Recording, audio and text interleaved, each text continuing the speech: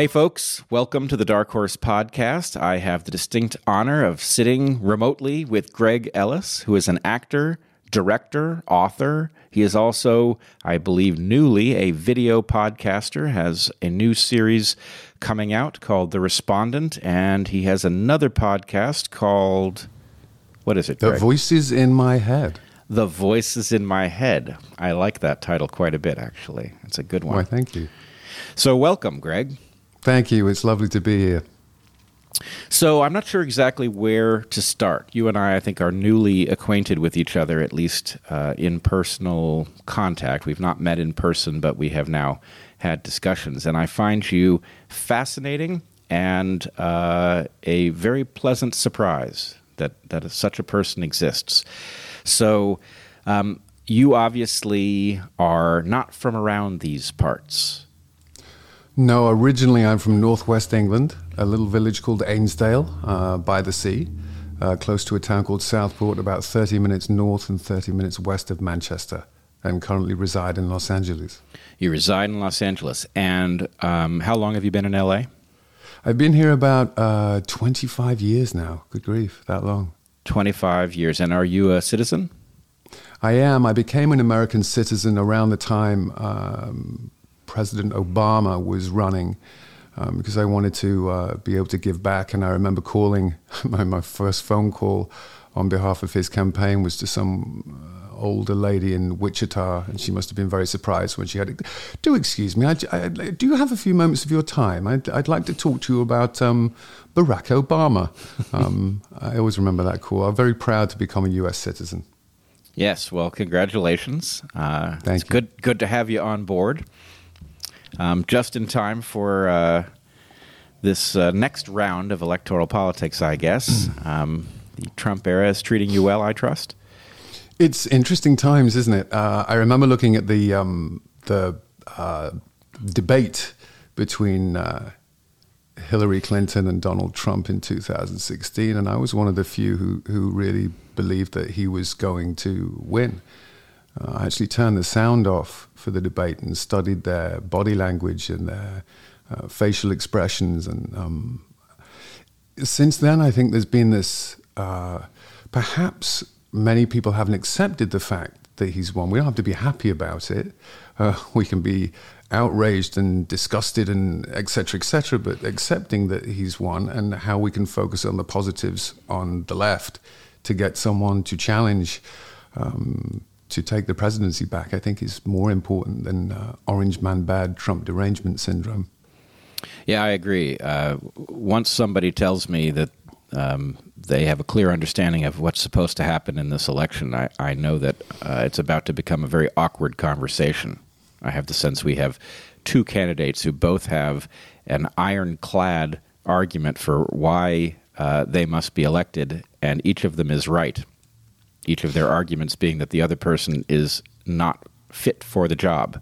Well, yes, I agree, and it's what you talk about, the lesser evil or the zero-sum game. You know, it's like an illogical Cold War, if you will. I remember during the Cold War, James Baker said it's important that we talk to our enemies and our friends, and these limits of absolutism are morphic and complex. What we sense, how we feel and experience these limits is the epitome, I think, of learning on the edge of volatile events. And it does feel like volatile times. Often the tyranny of the urgent consumes us and we degenerate to somewhat immature behavior and acting out. And how we approach those limits and meet them is asking newer questions and leaving nuance and doubt firmly in the forefront, I think. I agree with that.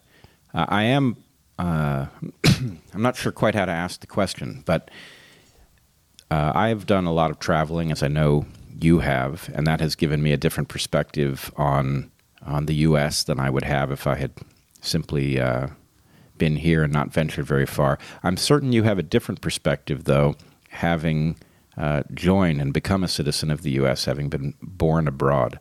What do you think Americans miss about the U.S.? When you say what do they miss about the US, do you mean what do they miss because they're Americans? Yeah, what is in our blind spot, given that we all are shaped by our natal experiences, and not being able to see the U.S. from the outside, I have a sense, is a distortion. But it's a little hard for me to say what the distortion is because, of course, I have it too. Yeah, I think I may be, having lived here for 25 years, I might not be the perfect person to ask that question, although I am reminded of being on the tube station platform, the underground, or it's the subway in America, many years ago before I came to America. And it was packed full of the Brits, the stiff upper lip Brits on their way to work. And this American fellow, this tourist, entered the platform, walked in, and he had very bright shorts and very loud T-shirt. And he stood there, and after about 10 seconds, he said, "God damn, what's wrong with you Brits? You're all just so quiet, and where you're going to make it?" And it made me chuckle. And I looked around, and I could see these straight-laced Brits. I'm probably one of them too. And you could see they were cracking smiles, and they wanted to kind of, let their personality out. And I think there is a beautiful part of I talk a lot about America's personality and how it's perceived by, perhaps by different nations around the world. And I think it's in pain right now, and it's somewhat disordered in terms of the lens of how we view it. The one thing I find really perplexing is the notion that we can't celebrate the best aspects of being American. It seems to be, I was talking with an agent at a big agency the other day, CAA here in Hollywood, and it sounded like he just detested America. In fact, he said that China was, their human rights in China and North Korea were better than America, the record. Oh my God. And to have these extreme conversations and hold space and listen with curiosity and not, like, where does that come from? Where does this hatred of the place that's given us all, we're all immigrants, has given us an amazing opportunity. It's a grand experiment, I think. Yeah, there's something very troubling about that. I wonder, I would like to think that particular myopia is born of a positive instinct, that maybe the desire to understand what we are falling short on has caused us to overfocus and to maybe imagine things about the rest of the world that aren't true. But for anyone to say with a straight face that our human rights record is, falls short of China or North Korea is to just evidence a complete failure of awareness of what is taking place elsewhere in the world. I mean, for all of our faults, we are well ahead of those two. Oh, very much so. I'm reminded of images from decades ago in the Middle East of the burning of the American flag and the outrage in America at how that event was perceived when viewed, and recently seeing Americans burning the American flag outside the White House. And I think there is reason to be upset and angry and to protest and to come together. At that level, I just can't get my head around that. No, it's crazy, and unfortunately, the sensibilities of the moment actually are placing the American experiment in danger. So it's possible that these people who have this warped view of the U.S. are going to get to test their hypothesis and see what life is like without it. But my fear is that they're not even honest enough with themselves to remember what they thought. That at the point that it becomes clear what they've lost, they will imagine that they were always on the right side of that, rather than even just honestly tracking their change in viewpoint.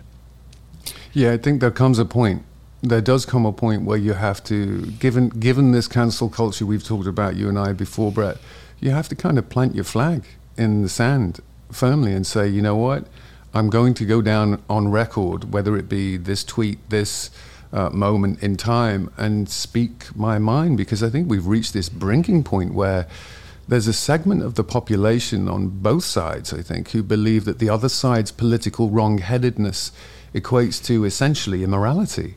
And how do we solve society's problems if we don't talk to each other, break virtual bread? It's like, are you willing to accept that there are people on the other side of the political aisle who disagree with you, but are nonetheless people of honor? Or is it your position that anybody who disagrees with your political prescription, ipso facto, is dishonorable? And what are we afraid of? What are we afraid of? Is it courage, having the courage to speak up, fear of being cancelled, losing our livelihood?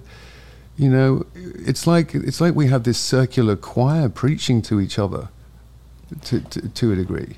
Well, I think actually you ask, what is it that we're afraid of? And I'm concerned that it's actually a different process that causes people to have that caricature view. That this is actually something human beings are wired to do, and they do so in advance of war or genocide. They portray that which they are about to attack as less than human, as diseased, or as vermin or something like this. And so I just have the sense that it is an unfortunate but natural human tendency that has been dragged into exactly the wrong realm, and that we are missing the obvious question, which is, are we closer to a decent answer by completing the American experiment, by fixing what isn't right and continuing in the same direction, or uninventing it and trying over? And I think if you compare those two things, an honest analysis would tell you there is no comparison. Yes, there are serious flaws and there is serious unfairness, but we are far closer to having gotten it right than having gotten it so wrong there's no hope for repair. So I just can't believe we're about to reverse course rather than to redouble our efforts in making this the fair and wonderful place that it has always aspired to be. Well, maybe we're in that deep valley that you and I talked about with regards to the adaptive landscape model, and we're jumping the discourse gap, and we're finding ways to. I mean, look, the problem I have, being a classical liberal, is that I think liberalism at its core is the willingness to hear other voices. I may not agree with them, but a true liberal welcomes the provocation and does not retreat from it. We want to come together and be more critical thinking people. How can we find solutions rather than focus on the problems? And tend to the problems and find better solutions and get to the peaks. How do we get to that peak, whatever that peak is? Well, I also think something is missing, because even as you describe it there, I mean, I know you and I are of like mind about this and that we have a parallel experience, but I think people have the sense that talking to people who have a very different perspective is like taking your medicine. And the experience of actually doing it is totally the opposite, right? I actually quite enjoy the conversations that I have with people who can explain to me how the political landscape looks very different to them, or how the scientific landscape looks different. Those conversations are very rewarding, and a conversation with somebody who shares your viewpoint can be reassuring, but it doesn't broaden your understanding nearly so much. And so I really wish I could just let people in on not only the analytical experience, but the feeling that accompanies being able to cross some big gap that is famously supposed to be unbridgeable and discovering a human being that you actually like on the other side. Yeah, and learning something and taking something away from the conversation and growing and modifying your belief system. And reminds me of a poem I wrote called Grave Matters. All judgments passed on others belong in the court of self-opinion. Take not a part of the blame. Accept not projections of shame. Blame passed to others is judgment passed on self. To begin a sentence of revenge, dig two graves. Eventually we all end up in the happy ever after wards of our emotional hospitals. So, how can we look to self and the involution of self, and to evolve that better sense of, I don't know it all. I've said this to you before. In fact, the more I learn, the more I realize I don't know.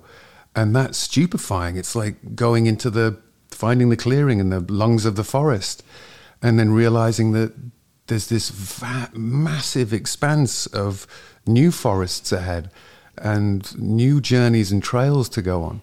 That's opening up to possibilities. And what an adventure. I mean, just glorious. I totally agree with this, that people in general, they just seem to have, at least what I feel, is the inverse reaction. That the discovery that there's a great deal you do not know it's an invitation. It means that there is profit to be made that you were unaware of, and so you should be happy at this discovery, because who knows what you'll find out, rather than just constantly reassuring yourself that you've got it nailed and it's all very simple and the trick is just to force other people to see it. That can't be very fun. No, and we have to have a bit of serious play. I mean, it can be serious, but we have to have a bit of play. I mean, a lot of my work in my career has been improvised and in the moment and off the cuff, and living on that phenomenological edge, the razor's edge, not just the bleeding edge, or there's too many edges in there.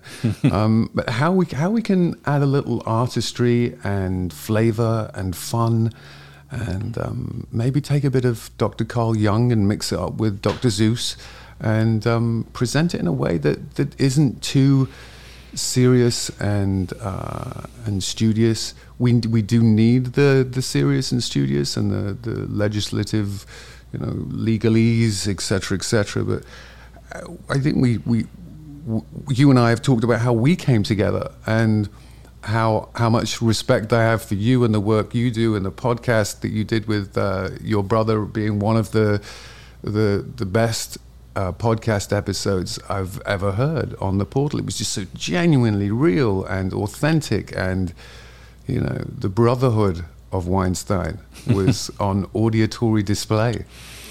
We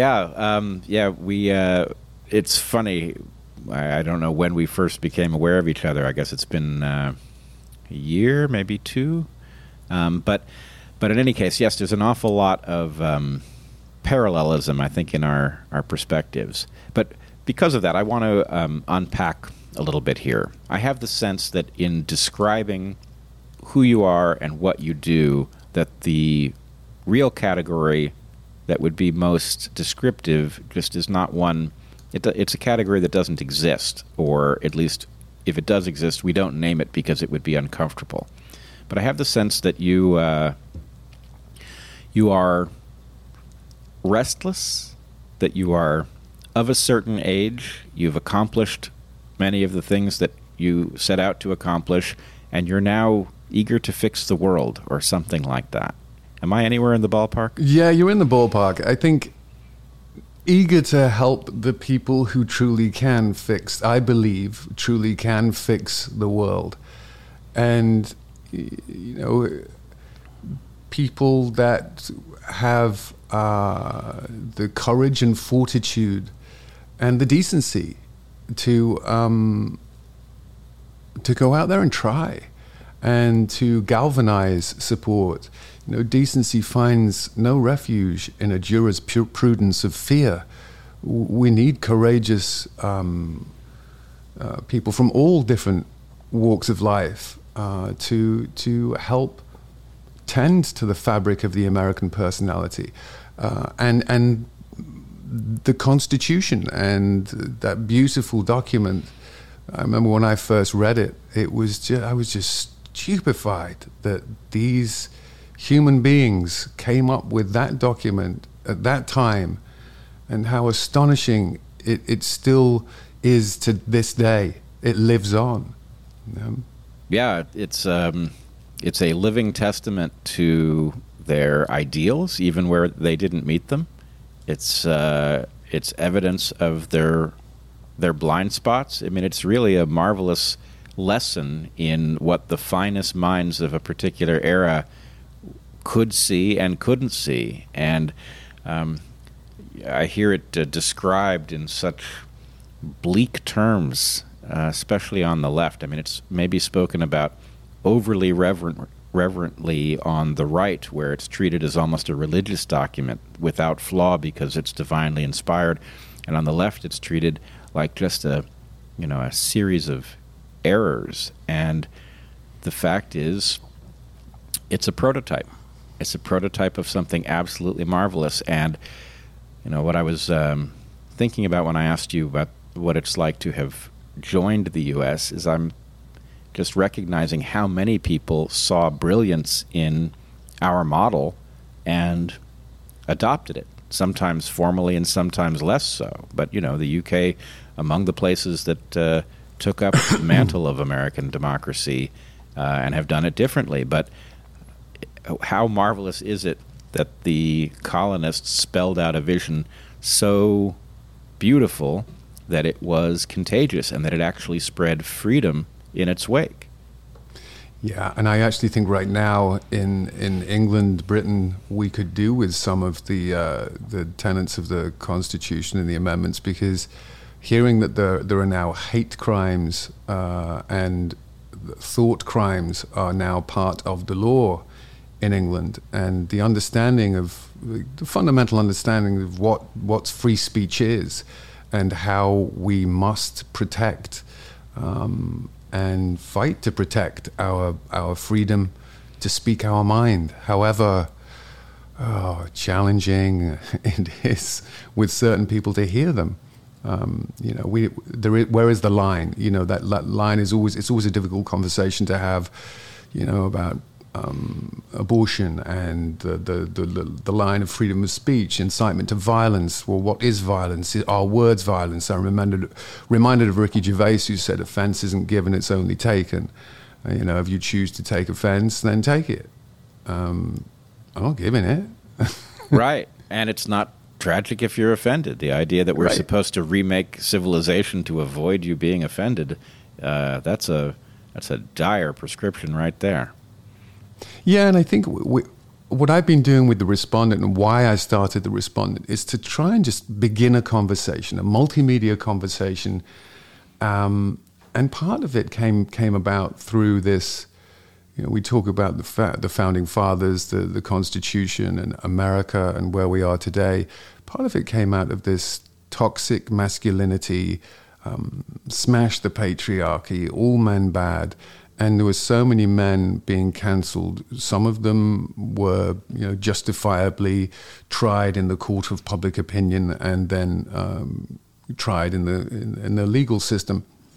But some, I think, were caught up, particularly in my business, in the entertainment industry, without due process. And, trying to return a place where chivalry, I feel like chivalry is dead or it's been lost. I'm reminded of, I forget who wrote the quote, but it goes, but the mind of man is not like Fourier's heated body, continually settling down into an ultimate quiet uniformity, the character of which we can already predict. It is rather like a tree shooting out branches which adapt themselves to the new aspects of the sky towards which they climb, and roots which contort themselves among the strange strata of the earth into which they delve. And when I think of that, and I think of congeniality and how to be a more gentle man, and the origins of chivalry, which I think they go back to, it was a code of conduct, I think, developed in the 13th century. And the ideas of chivalry and how to be more chivalric, how can we even begin to have that conversation if we are cancelling the very idea of man is extinct? Smash the patriarchy, as I understand it. The matriarch and the patriarch is the mother figure and the father figure. And what are we going to do? We're going to suggest smashing the matriarch and toxic feminism? No, that's just the shame rage and the point-counterpoint. And, most of us, I think, are most of us men, I would like to think, are not looking to smash ourselves and tell ourselves that we are all toxic. Yeah. Well, first of all, I very much liked that recitation. I've never heard it before, but it's brilliant. The issue of what is happening to masculinity is so dire. And, you say that some people were tried in the court of public opinion and then tried in an actual court, and others were just tried in the court of public opinion. But even more distressing than that is the fact that some people were tried in the court of public opinion for things that aren't even wrong. Yeah. And it's guilty till proven more guilty. Not even guilty till proven innocent, or innocent till proven guilty. And that is what really concerns me, particularly in the area of family law is one place.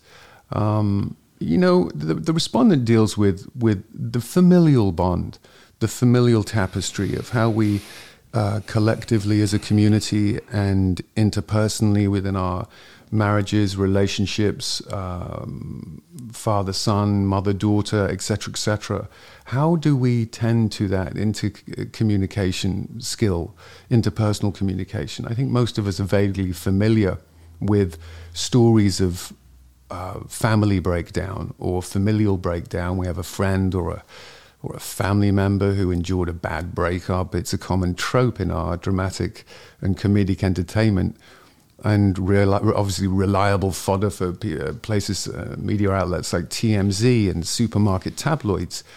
When it comes to celebrity relationship implosions in particular, I think that there's this notion, this thought that men, and particularly celebrity men, and I don't classify myself in that bucket, are superhuman, and they're not. We're not. We're just human beings, and every individual is struggling with something. And as we are trying to remain physically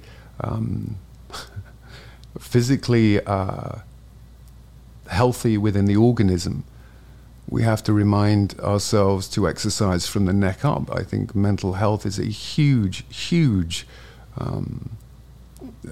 issue right now. It was particularly with men. Because we don't talk about it.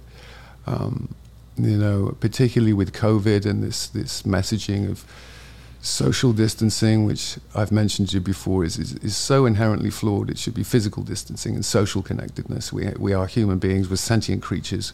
We should be encouraged to come together as small groups and larger groups and be communal. And there's a lot of currently I've seen a lot of commentary on this topic of men being bad. And we're bombarded by messages about the deeply corrosive effects of toxic masculinity, and confronted with institutions psychologically conditioned now to think masculinity is toxic, that men are bad. Man's kindness is extinct. Chivalry is a bygone notion. And particularly in the family law system, it's rife with outdated gender ideas, every bit as sexist as those faced by women in other arenas, past and present. And we need to spirit level the sexes somewhat. So I very much like this topic. I have a lot of thoughts on it myself, and I believe that the sexes are up for a renegotiation, but that renegotiation would be insane to implement some kind of sameness, to enforce it in any way. In other words, I believe strongly that there are features of masculinity that are honorable and that we must preserve. There are parallel features in the feminine world that we need to honor and preserve. We should leave people the freedom to avail themselves of these things, irrespective of what sex they are born in. But we should not expect men to be like women or vice versa. We should find out what people want when they're truly liberated. In my case, my wife is lovely, but she does have a kind of male bent. She plays like a boy. And the animus has risen within Heather. Yes. And, it's a great thing. I'm very pleased to have a partner to go adventuring with, and somebody who doesn't shy away from danger or pain or all of these things. So it's not like I want to go back to the 50s, right? And sometimes that's how it's portrayed. At the same time, I think we are doing a tragic disservice, especially to our boys, in telling them that masculinity is a hazard or is inherently bad or something like this, because among other things, I may have said this to you already, I can't remember, but the fact is straight women do not like weak men. And so if you induce your boys to become weak, you're setting them up for a tragic romantic failure. And it's not kind. I agree with you. And you have said that to me before, and I couldn't agree more, that how the mother and father, if we're talking in simple terms, or the matriarch and the patriarch, negotiate these differences of opinion of parenting, I think is so that the child gets the most opportunities to take risks, but not risks that will kill or severely injure him. In the case of boys, because I'm a man and I have boys, it's not sexist. I'm not, not talking about girls and women for that reason. I think that's vital. I remember the first time my son squared off to fight physically, and I reassured my wife at the time that it was a necessary rite of passage. And as our youngest, I think he was 6 maybe at the time, and my eldest was 8, so there's a 2-year age gap. They needed that experience, that prideful moment. He needed, the younger brother, because I've been the younger brother, of taking his elder brother on and maybe even teaching him a lesson in the process, which he did a couple of times. And she was still somewhat distressed as I led the boys into the back garden or backyard and created this imaginary boxing ring.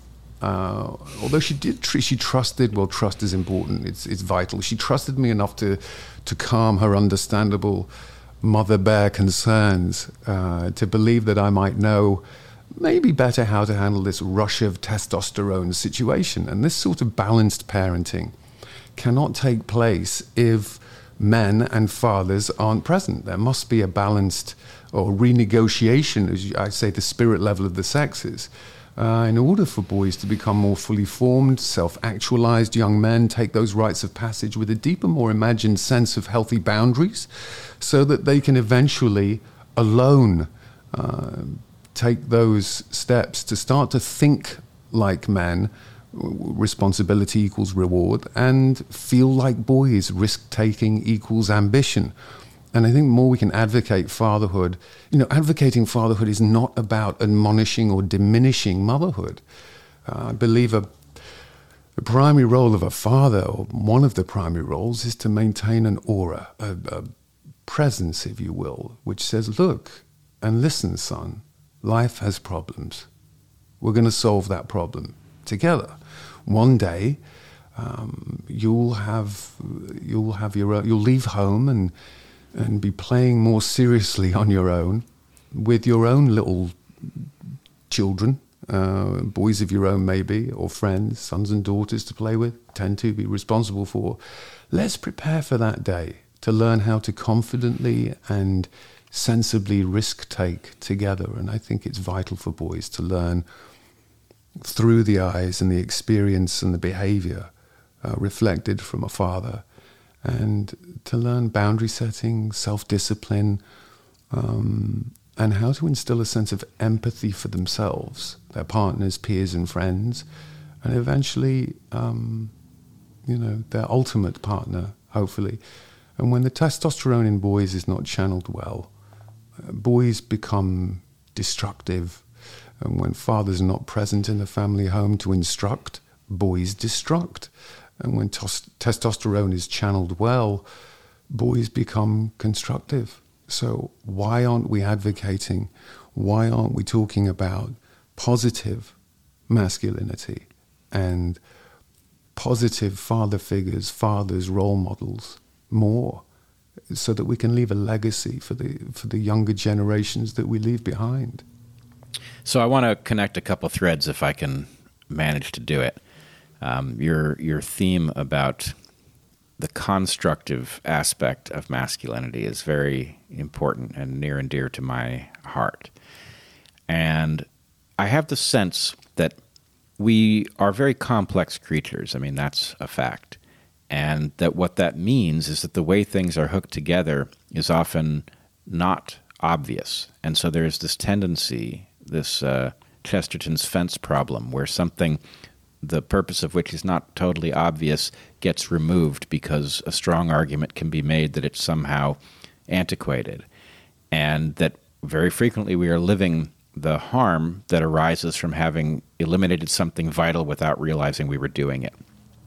And what I see on this topic is that we have renegotiated the rules of sex, and that those rules of sex, basically we are told that any resistance to just getting laid and not thinking about the consequences is somehow oppressive, and that the discovery that sex is just a biological drive and that you should follow it where it leads you, and there's no reason to make it more than it is, and all of that. There's no reason even really to give a damn about the person that you're having sex with, that the consequences of this are many. And one of them is that it puts males in one of two modes, and it's not the one that we should want to flourish, right? Men have always had the opportunity to spread their seed without taking responsibility for the consequences, and that is not men at their best, that's men at their worst.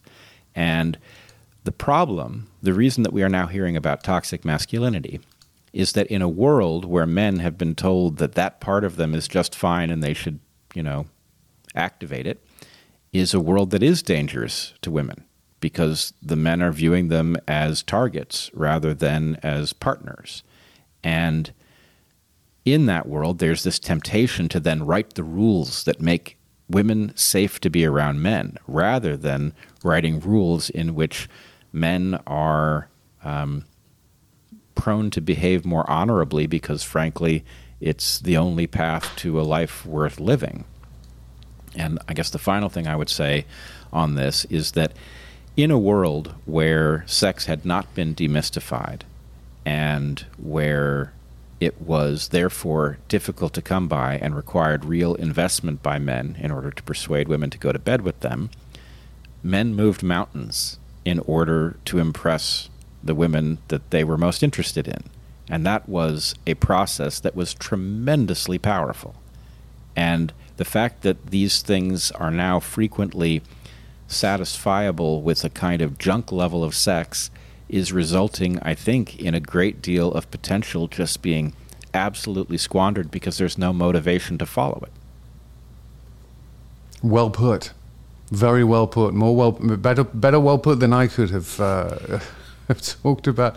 I interviewed for the respondent later in the season.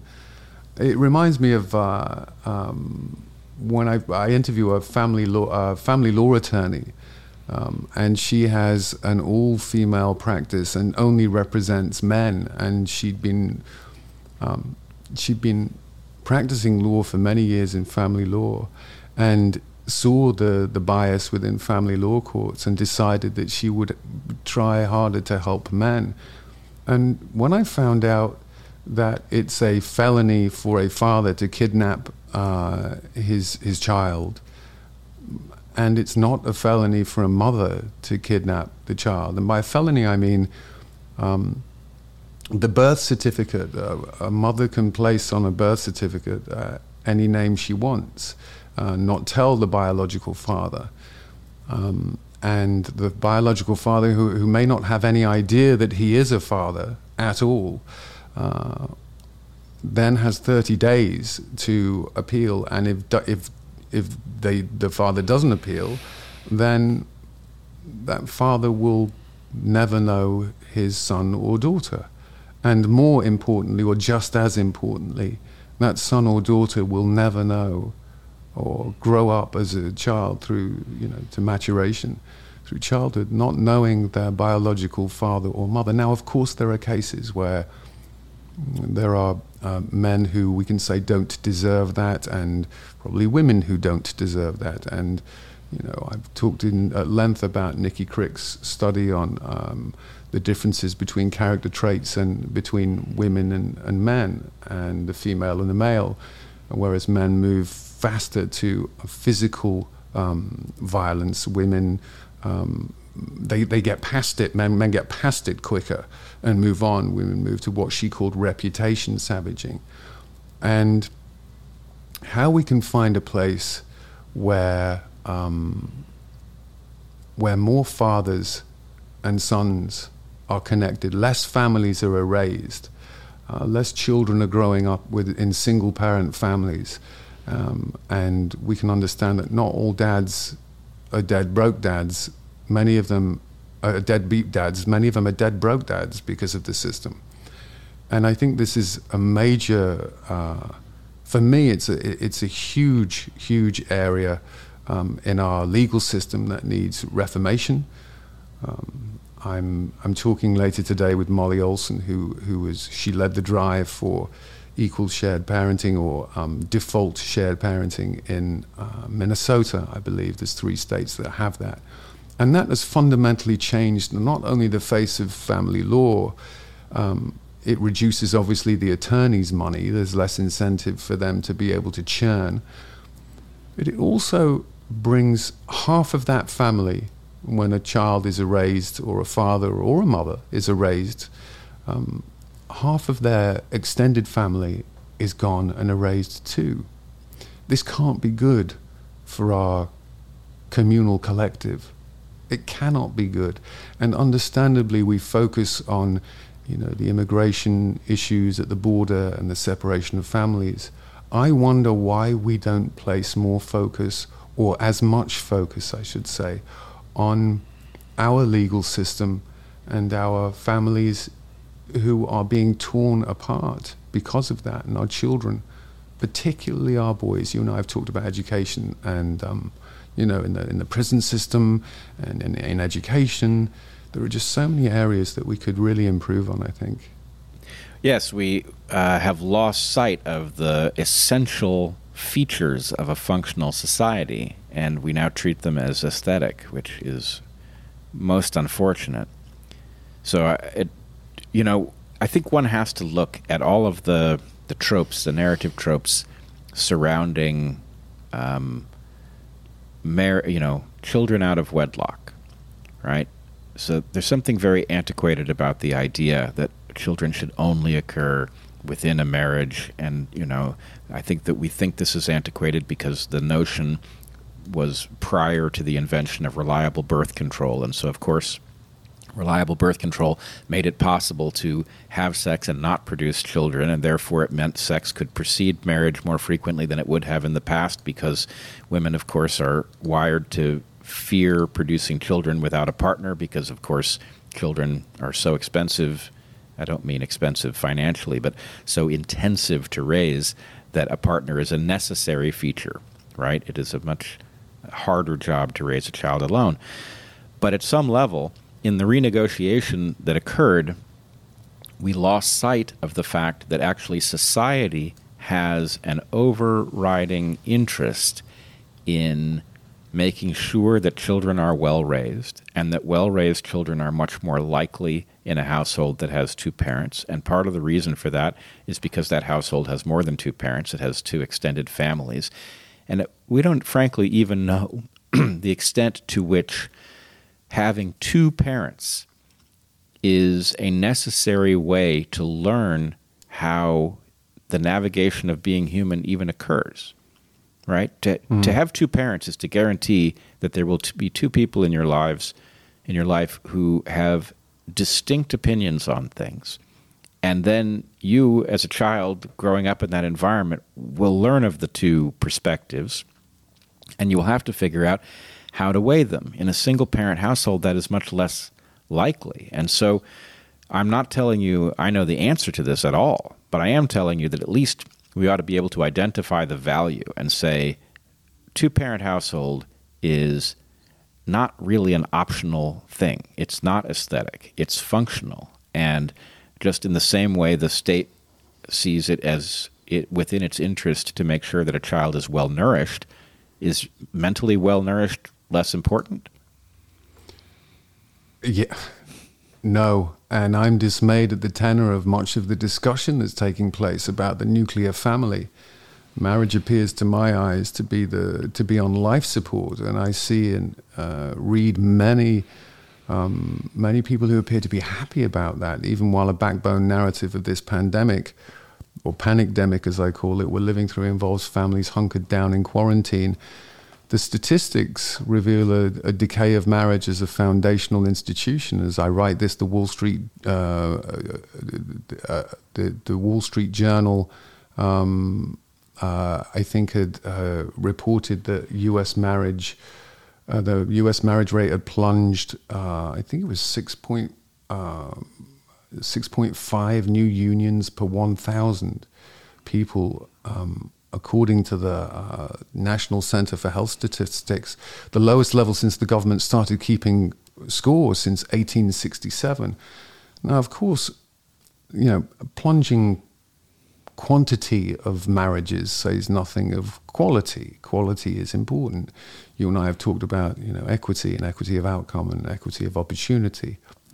And one might argue that fewer good marriages is better than a greater number of bad ones. But the trend speaks to, I believe, the belief that we as a collective think that marriage as a social institution that leads to a better outcome for children is not the case. And when I read, I think it was David Brooks, celebrated New York Times writer, who recently wrote an article or an essay in The Atlantic theorizing that the nuclear family is obsolete. In fact, it was a bad idea and a mistake, I think is what he called it to begin with.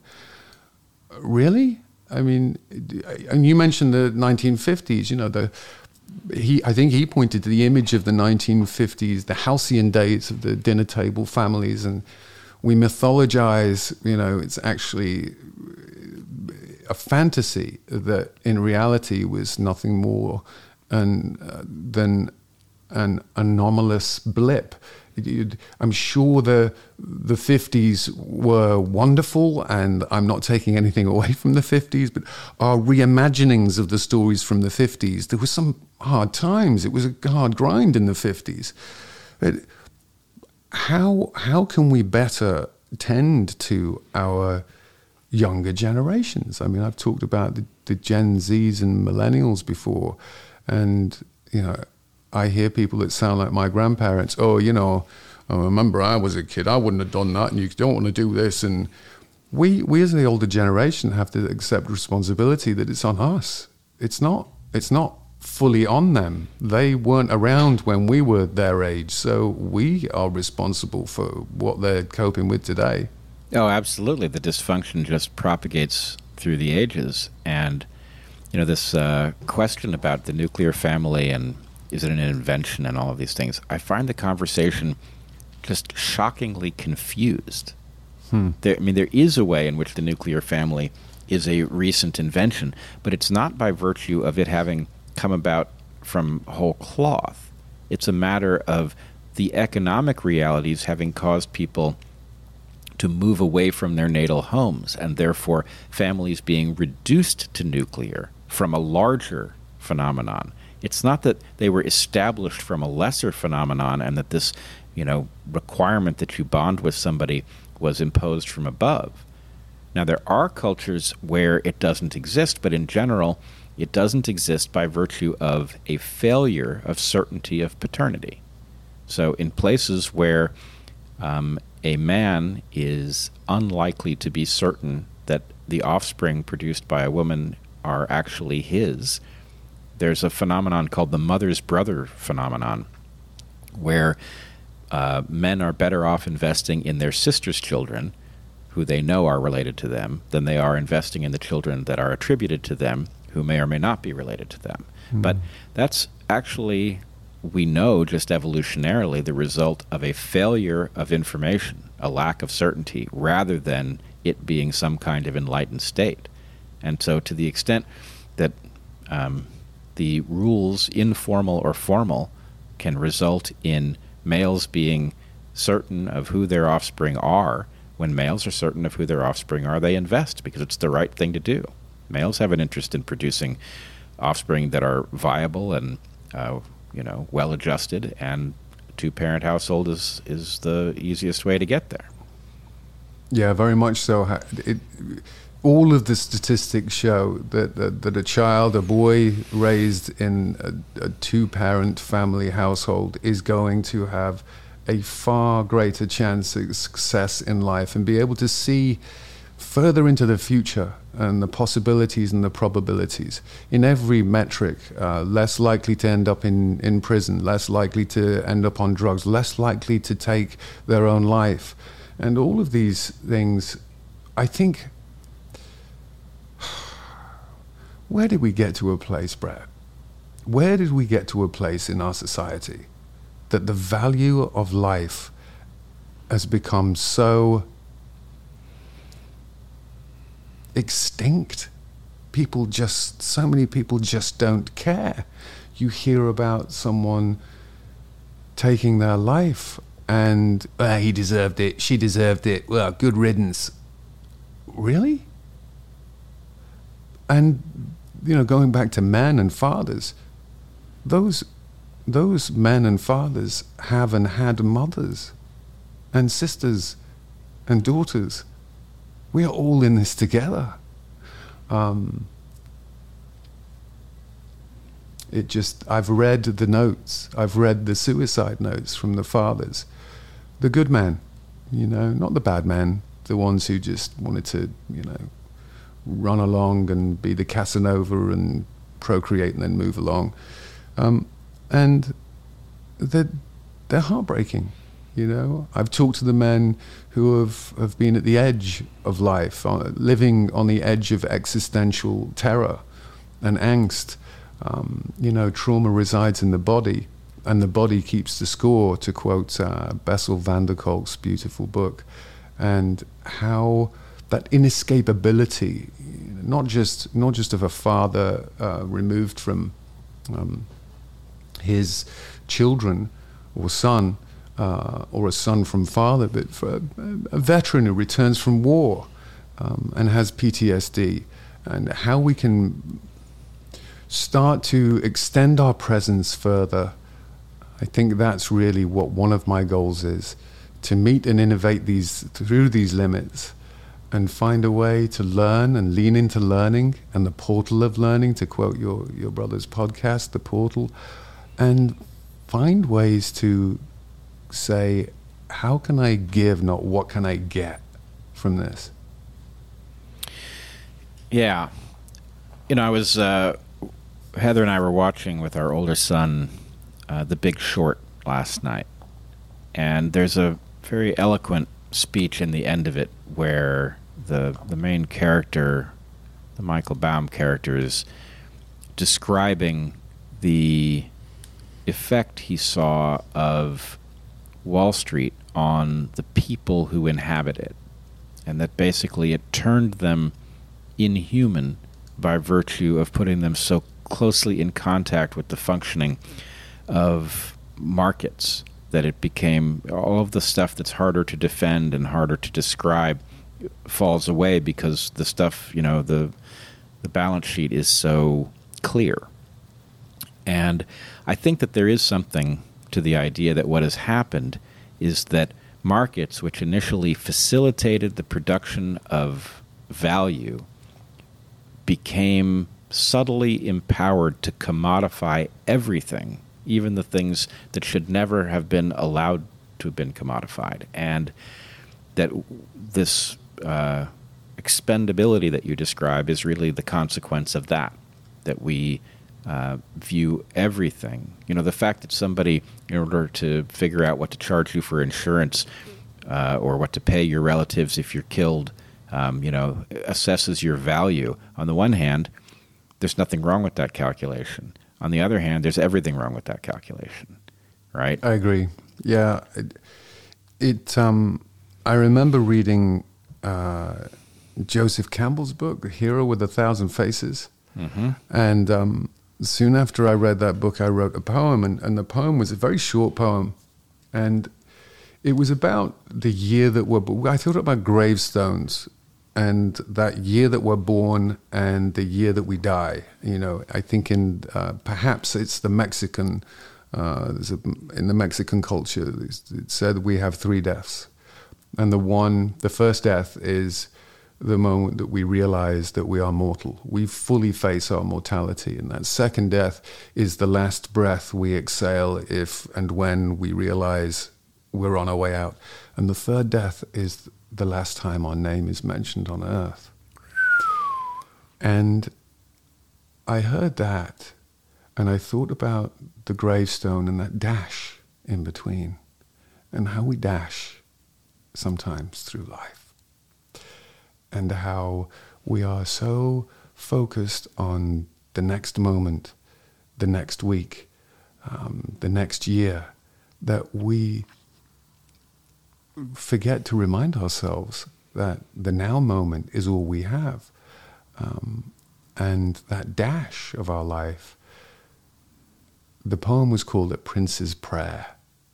And it goes, A Prince's Prayer. So I'm going to read it through my eyes. A Prince's Prayer, 1968 dash, question mark. A Prince's Prayer. 1,000 faces worn, the dash between the dead and born. I forget her to remember myself forever and ever. Amen. And how we can remember that life is lived forwards and remembered backwards.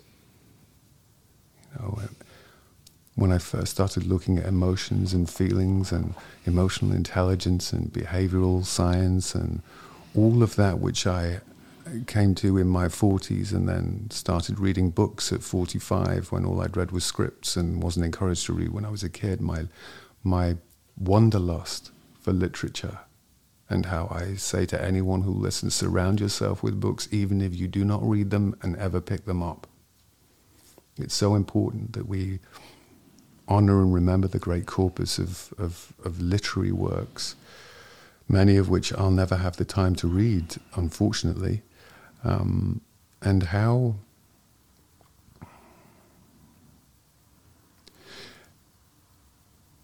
we can better tend to self, capital S. Because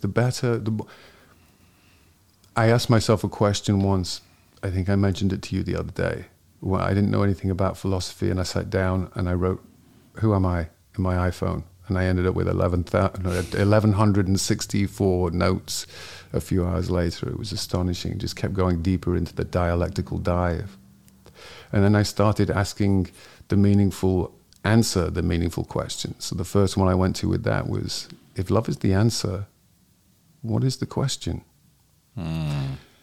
And my simple first place that I arrived at, the answer that I found to the meaningful question asked of the meaningful answer, was back to Socrates, know thyself, first aid thyself. For if thy knows thyself better, then one can love oneself more deeply in becoming more known, and then love another more deeply, capital O. And I think that space is where I like to live, reside, remind myself to be in the now moments. You know, the now and Zen, I remind myself, but then I'm back again in the now moment. And feelings and emotions, when I started exploring that, you know, what's the simple way of explaining what an emotion and a feeling is? Well, for me, an emotion is a feeling with a memory attached. And how, say we go to work and our boss comes over and is, what are you doing? You're late on that report. And we might get, you know, to use one of the woke current phrases, triggered. And it's not that in that moment an emotion's coming up, but based on the feeling with the memory attached, of maybe when we were 6 or 7 years old and we were yelled at or admonished by a parent for not tying our shoelaces quickly, or we were going to be late to get on the bus to go to school or to an outing or whatever. And just understanding how the organism, that's where I'd love to dive into. I've been studying a little affect theory and what the organism, what the body is trying to tell me, and I pay attention to that, and that allows me to be less reactive and more responsible, which is one of the things that the respondent is all about. Well, that's fascinating. I should say I have long had this little puzzle in my mind. I'm often more comfortable with people who are unflinching in their willingness to engage the question of their own death. That somehow I feel like we are moving in the wrong direction on this, and we treat death as a failure. It is an inevitability. It is not a failure. Now, it can be a failure if it happens too soon, but there's something, in fact, I was thinking about this as I was biking through a cemetery the other day, and I encountered one of these situations where there was a husband and wife's grave, and one of the partners was gone and the other was not yet gone. But that means that the partner who isn't gone knows exactly where they're headed, right? They have a relationship with their own grave that most don't. And, it's not that I think there's such marvelous value in pondering death itself, because there's nothing to it. But there is something to recognizing the implications of the finiteness of life and, in some ways, the arbitrariness of death. Just the fact that, I don't know, I must say, of all the philosophical puzzles, I am most troubled by the fact that in many cases you don't get to know the end of your own story. John F. Kennedy does not know the end of his story. We all synonymize him with the end of his story, but presumably he knew nothing about it. And there's something about that is a little hard for me to accept. But I don't know. It makes me think of, sometimes I get into wordplay, so I'll take words like depressed and like that's deep rest. Sometimes the psychological needs a deep rest. I think about together, to get her. What other words do I have? I'm reminded of a Camus quote. I think it was Camus, the philosopher, who said, we value our own lives in spite of our mortality and in spite of the universe's silence. While we can live with a dualism, I can accept periods of unhappiness because I know I'll also experience happiness to come. We cannot live with the paradox, which is, I think my life is of great importance, but I also think it's meaningless.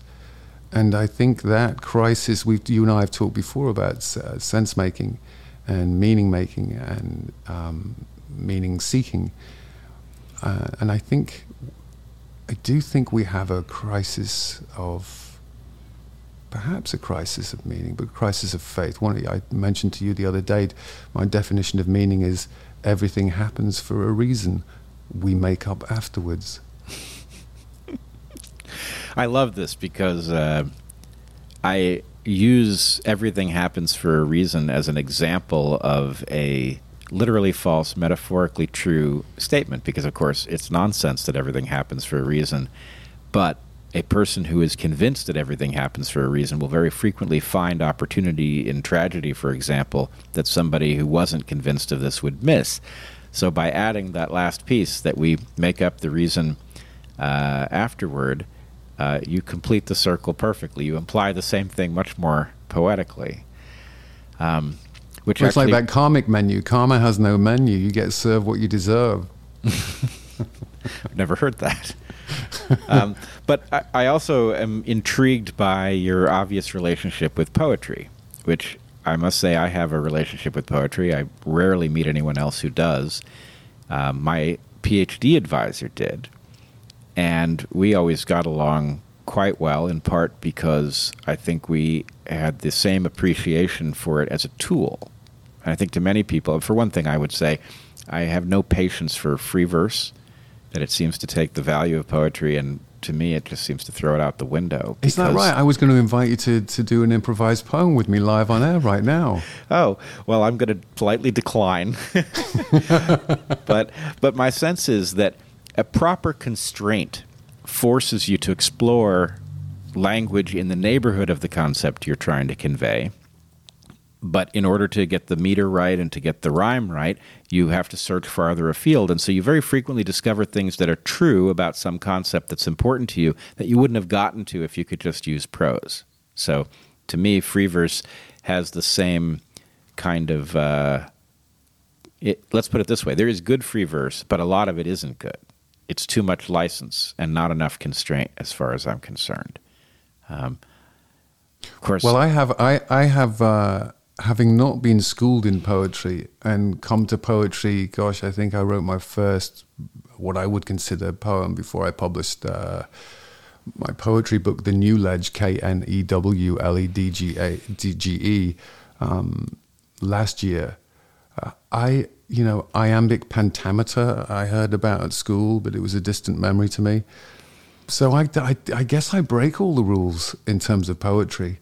And I don't know their poems or quotes.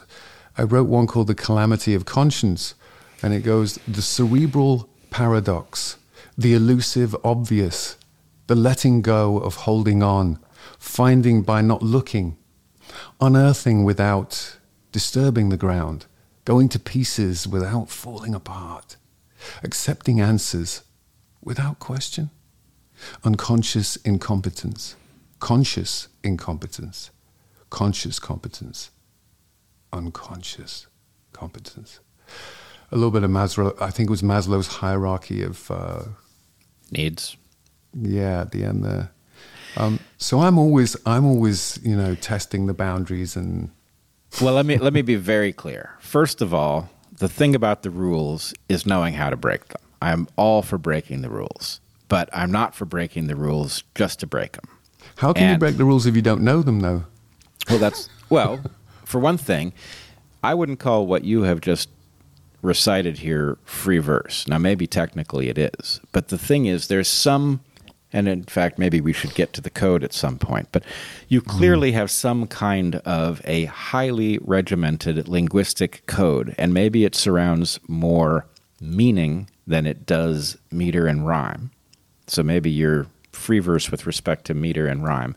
But what you're saying is it's constructed, in my opinion, to be spoken and to have meaning and emotion imbued into it the way a pianist can imbue a piece with emotion by the way they play, and you actually can see it in sort of the physical interaction with the piano. So anyway, it's possible that my category is too narrow, but my sense is you are engaging a kind of regimented requirement for your poetry, at least according to what you've said here, that is not troubling to me in the slightest. I quite like it. Well, thank you. The expression, I think it's emotional expression and how we can vocalize the poetry and the performance and who is performing it, what's the stage. Perhaps I don't know on the DarkHorse podcast if you've talked about poetry before. Who knows? I don't profess to be an expert. I think that sometimes when you read it on the page, you can create and craft meaning making in the moment. And the interpretation of what it means to you, what a quote or what a line means to someone. Sometimes I play with words. I remember doing a whole equation set of quotes that were literally written like mathematical formulas. Secrets plus silence plus judgment equals shame. Love equals empathy minus shame divided by the group. Privacy, yes, versus secrets, no, and the pain equation. And so I think there is value in both, in being able to speak them aloud, even just to yourself. I mean, really, it's the it's the inner dialogue, isn't it, at the end of the day, Bret, that we're all in a conversation with. No one can really know us fully, because that inner critic or that inner champion, that's who we really need to get to know. And for me, you know, I did it through, I started to break through beyond my pre-existing belief system that night when I sat down and asked that question, who am I? And then I think after that I wrote the poem, The Memory Shelf, which will you indulge me for one moment while I read that? Of course. Okay, so the memory shelf goes like this. I have recently become acquainted with myself, placed all my thoughts and memories upon a memory shelf, deep sea diving into recesses of Reese, piece by painful piece, seeking peace, to unpack what's underneath, to see what's submerged and what comes up to the surface, delving deep into the oceans of my mind, riding waves of length, discovering a mental health, a treasured wealth, a salvage mission for myself, to get connected with my own authentic self, to tune into the memories upon my memory shelf. This changeful self-reflection was a choice, though painful. It has helped me find my true authentic voice. I came to realize through real eyes the real lies of my past, and though the sea was vast, I worked them out at longest last. All my life I presented, and what I represented I resented. Put the kettle on, I'll make a brew of discontented. Awake anew to stew on how to get through. When there's no way around, you've got to get into it, to get over it, to get through it. When you can't bear it, share it. If you can't control it, let it go. When you can't feel it, have faith it exists. When you can't hold on, release into the abyss. And when you find yourself fighting for your life, surrender. For you have already found yourself inside the thoughts and memories upon your memory shelf. Wow, that's fantastic. I love you enjoyed it. Yeah, and there's something, I wonder, it's a little hard to run the experiment now, but I would love to know what it looks like on the page without you delivering it, because there's an awful lot encoded in the cadences in that. Yeah, I think, I'm happy. I will send you a copy of the new ledge, and you can get to know me a little more through the poetry. I think the poetry led me to the philosophical and the pocket oracle of kind of self-help philosophical quote book. That was interesting to write, to come up with simple lines and quotes that had meaning, to me at least. I think the first quote is, everything eventually connects. I've got the book here. Ignorance is bliss until your life falls apart. Oh, Faith boy. and belief can be a most dogged pallbearer. Tomorrow I vow to make better mistakes. Now and then, wish upon and then realize I'm no longer Zen. There's a ton in there, but I've just immersed myself in this learning space, and I think as an artist, I'm constantly trying to find new ways to express, emotion, and that's energy in motion. That's what I think emotion is, really. Yeah, you do this thing. I've now heard you do it several times here, where you find. I assume that these are false etymologies, but they're full of meaning. Am I right about that? That you are just the false etymology. When you, what do you mean by the false etymology? I assume that the word "together" is not born of the concept of "to get her." Right, and then sometimes I do the counter to that, which is when I when I started learning about philosophy, Philosophia, and Philo being the devotion, and Sophia being wisdom or love. So it's that devotion to wisdom, devotion to love. You and I talked very briefly about Andrew Yang, and when he mentioned, he tweeted during his run that he thought that philosophers should be returned to the White House, I cheered. I fell off my chair. I'm like, we need the great intellectual minds of our time, the heterodox thinkers, the people who will question the commonly held beliefs that used to, back in the day, be in the market square, and the elders and the youngsters used to go and seek out, and the politicians seek out their wisdom and opinion. And becoming older is inevitable, but becoming an elder is a skill. Yeah, it is a skill. And in general, we are failing to produce adults, that people are trapped in a kind of permanent adolescence. And the only people that we can trust to govern in such complex and perplexing times are the few who have figured out how to navigate these difficult things. We need philosophers. We don't need exclusively philosophers, but we need at least a commitment to philosophical rigor to be part of that conversation. Well, how do we? I know we there's the Articles of Unity, and we can, all of us, help move that movement forward. You and I had talked about Andrew Yang and the potential free Andrew Yang hashtag, because I just think he's a tremendous individual with a ton of political potential that's unrealized, and I don't think it's going to be realized with the current DNC and how it's played out, and their choice, which seemed to me to be preordained beforehand, and the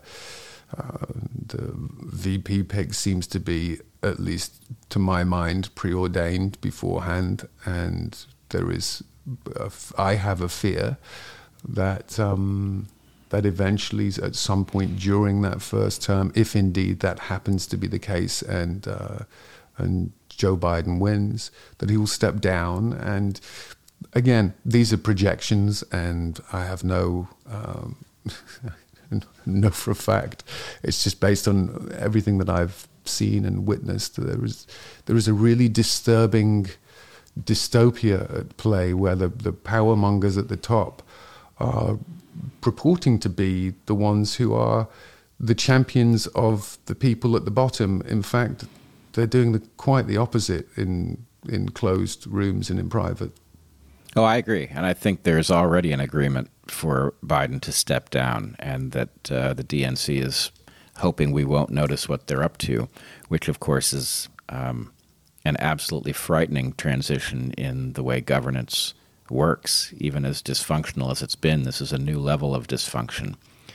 So how is a question, and on one level, the answer is so obvious. And I think those of us, if you see, as I alluded to before, each candidate has an ironclad argument for their election, and that is the unacceptability of the other. And they are both right. And for anybody, if you see only one of their arguments and the other one is in your blind spot, then you will say, oh, well, the answer to what we have to do is simply clear, right? You will say either we can't allow Biden to drag this woke insanity into the White House because that will destroy America, and that's true. On the other hand, we cannot allow Donald Trump to politicize us into oblivion. Both of these things are un-American and not decent and too dangerous to even contemplate. So at the point that you see both sides and not just the one, you understand that each one is unacceptable, then the answer is, well, what would we have to do in order to not elect either of them? And the answer is all you have to do is believe that it's possible. And what makes it possible is a lot of people believing that it's possible. So how about we have that conversation of belief now? We learn that, as we've been taught by 2020 so many times already, and we're only halfway through, the impossible is just around the corner. So if we can just simply talk ourselves into saying, well, the two major parties forced us into this. They gave us non-viable options, which requires us to ask, what else can we do? We have to do something else. And it is ours to take back the White House, and from there to restore the republic to functionality. We've run off the end of the tape, and it is time. I agree. And there is an urgency. I talk about the tyranny of the urgent. I think about the Articles of Unity. We currently lack consensus, even about matters of basic fact, scientific facts. Scientists are being cancelled and losing their jobs, livelihoods. I mean, I don't need to tell you of all people about that. And the current tools of our collective sense-making are seemingly unable to close this gap. And yes. This brink of economic catastrophe that we have seemingly been teetering on for quite some time now.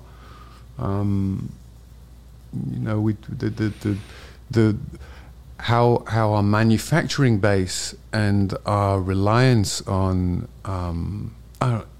we could talk about even corporate America has gone woke. Hollywood's gone woke, and it's like go woke or go broke. Like, what did we get? What did we get? Every app, every screen I turn on, it's just everywhere. So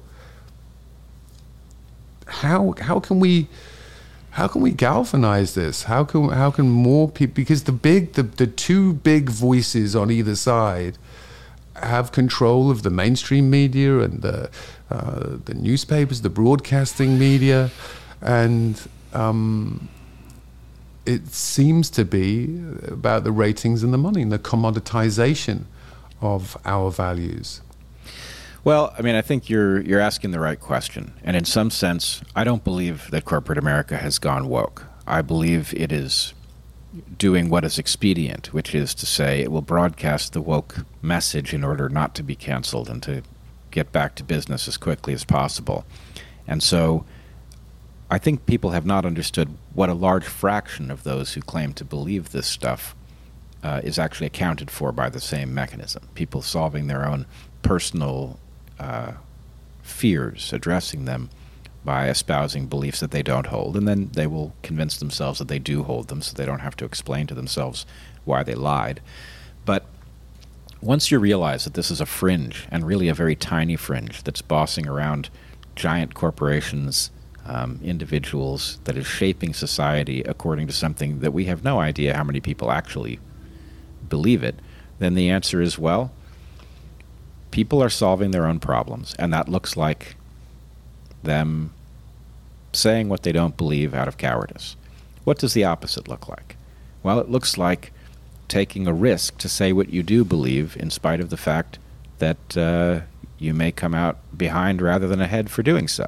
And I think, this is a small example, but you and I both believe that the two major parties have delivered outcomes that are so unacceptable that we have to consider things like the Unity 2020 proposal, and we actually take a risk in so saying. By saying that, we are actually risking looking foolish. We are risking being blamed for some outcome, either of which will be terrible. And I think the point is, well, people who have preceded us have given up far more to protect the nation. This is a small price to pay, and it can be distributed. If more people join, the clearer it will be that actually we do have an opportunity to do something outside of the script. And really, at some level, if you get it, you don't have much of a choice. We have been delivered unacceptable options.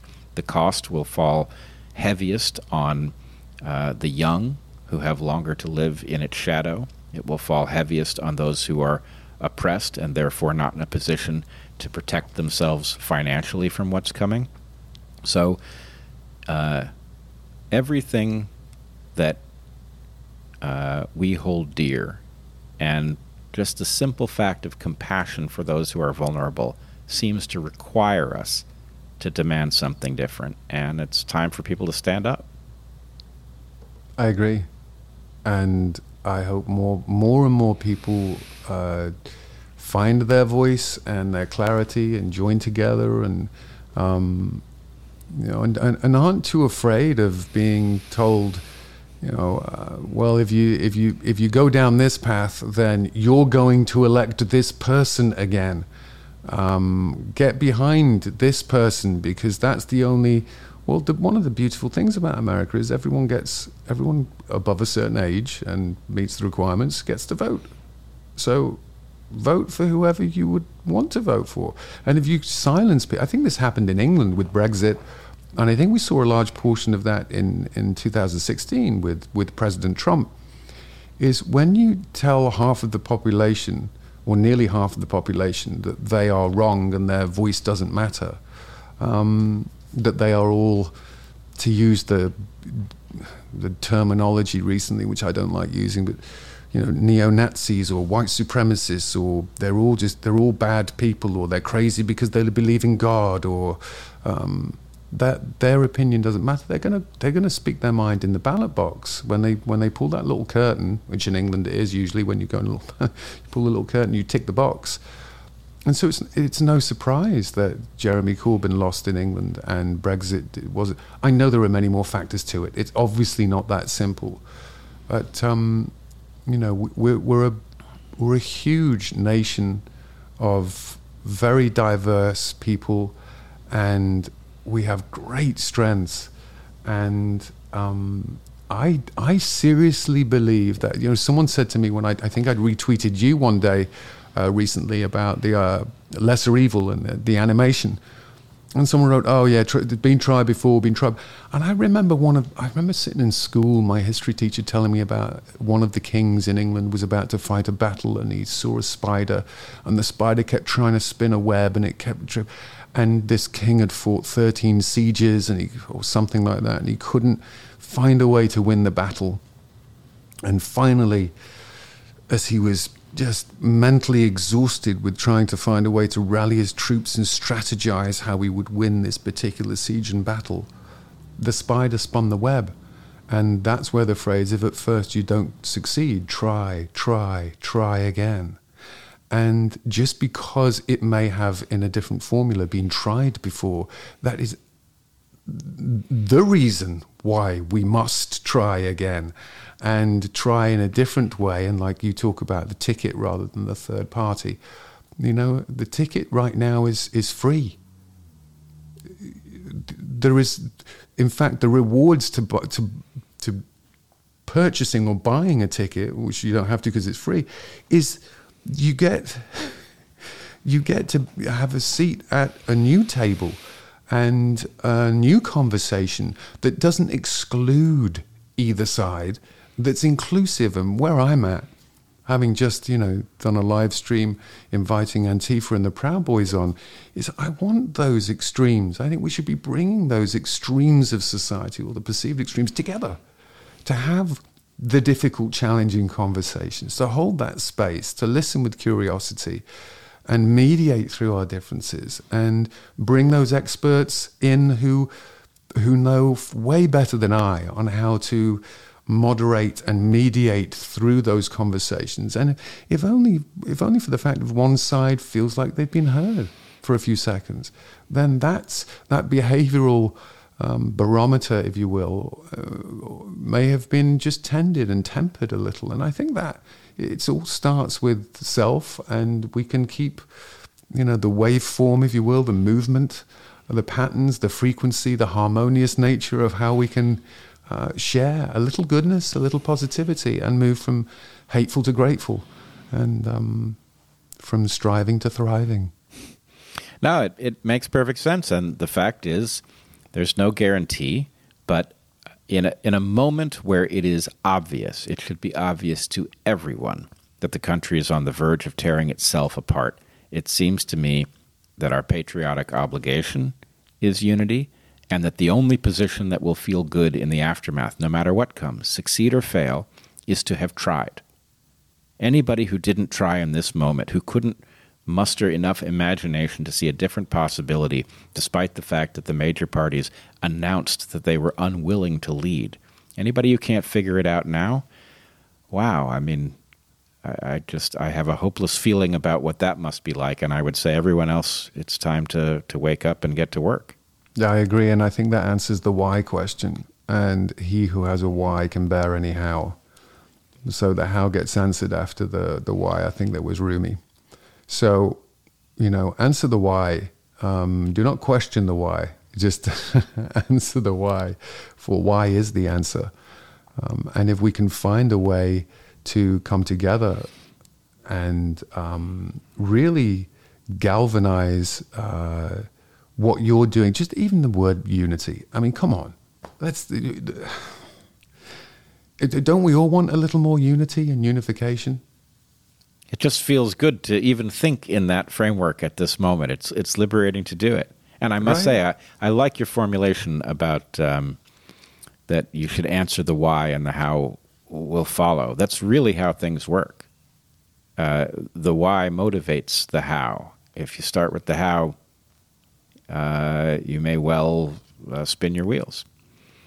Yeah, it reminds me, I think it was Simon Sinek, I think his name is. He did a great TED presentation on business and how the why needs to be answered, I think it was, before the how and the rest of it. And many companies start from the concentric circles out to the middle rather than the other way round. And Apple is a great example of that, making a difference. We believe we can make a difference.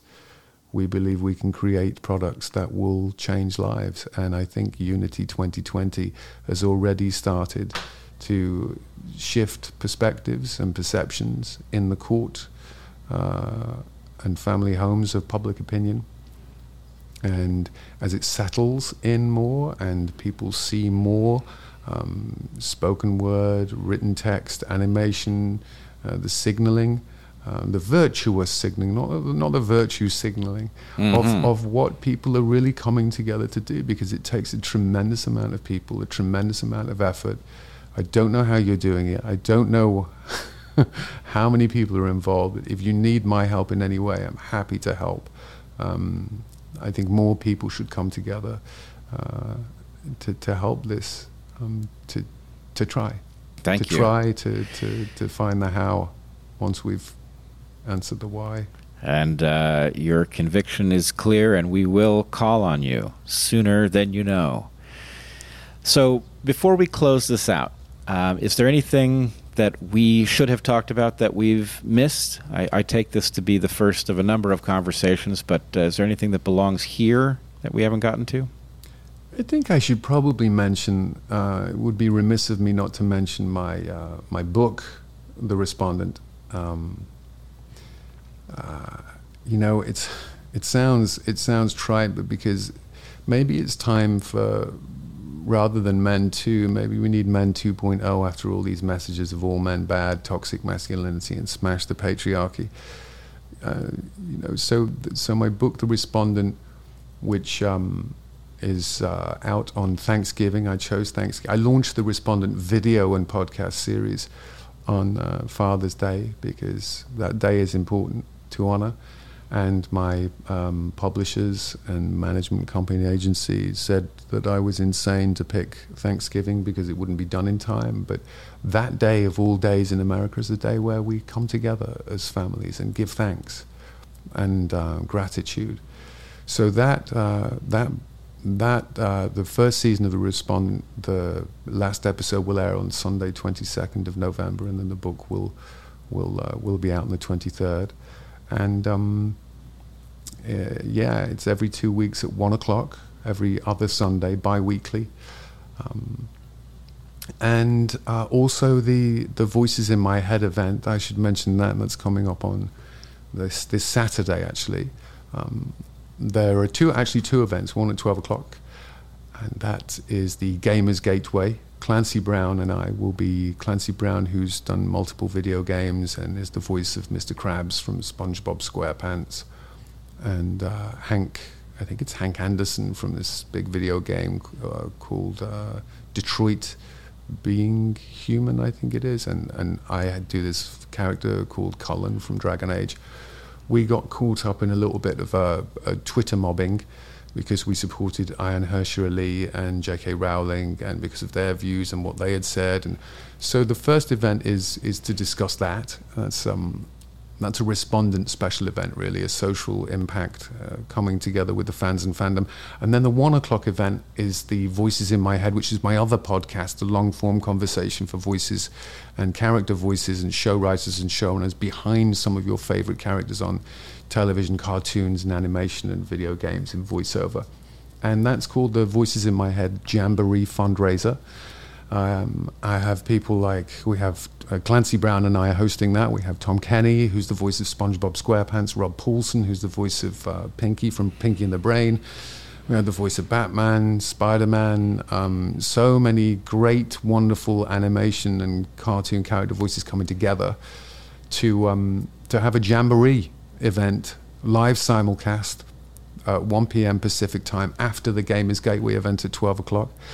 And yeah, I think it's a few dollars, and all of the money raised is going to be donated to Ayan Hershey Ali's AHA Foundation. She's a wonderful woman, and her journey and her story is truly inspiring and profound. And yeah, we're going to have some fun. We're going to have a few special guests. Andrea Romano, 8-time award winner and Lifetime Annie Award Achievement winner. Casting director and voice director, and it's kind of a big kick-off event to a series of the Voices in My Head events. I think COVID and lockdown and having to physically distance Bret has been very challenging for so many people, and the fans of video games and cartoons would come together once a year for an event called Comic-Con.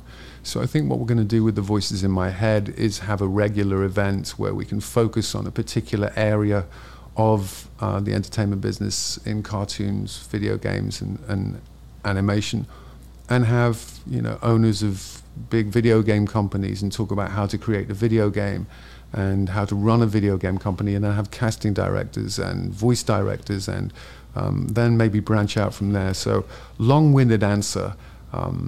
That's the short term on the events for Saturday, and the big event is the Respondent on August 16th, where I speak to and have on as my special guest an evolutionary biologist by the name of Bret Weinstein.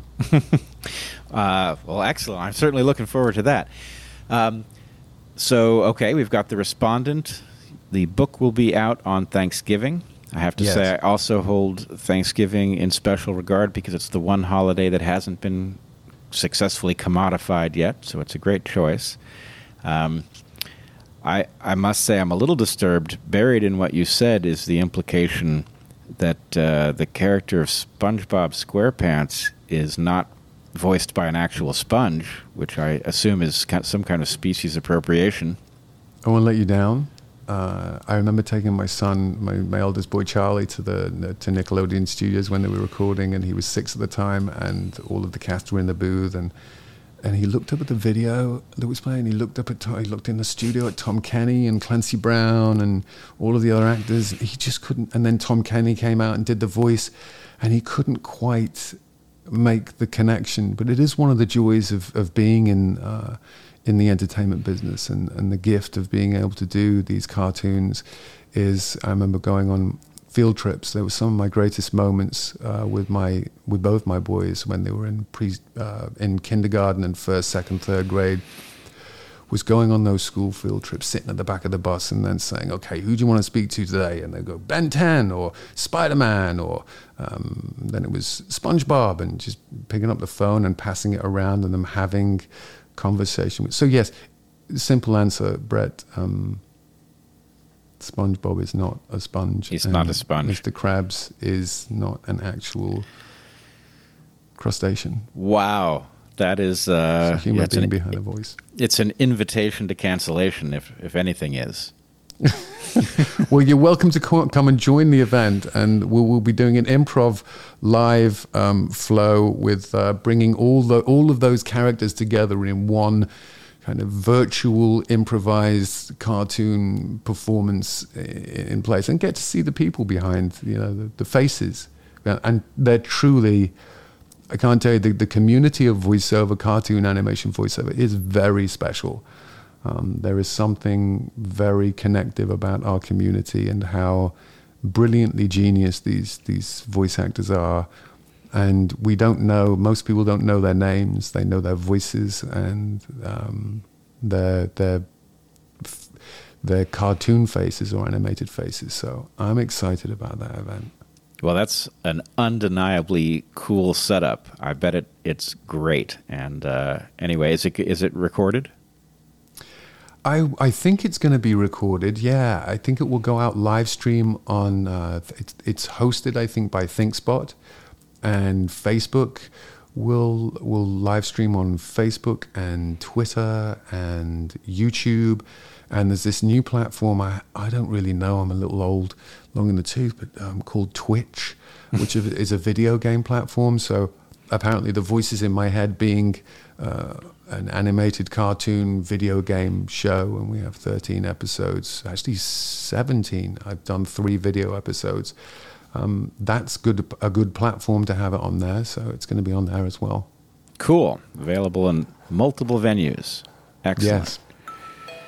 All right. Well, Greg Ellis, it's been a real pleasure. So people can find you on The Respondent on YouTube. They can find your Real Greg Ellis on Twitter?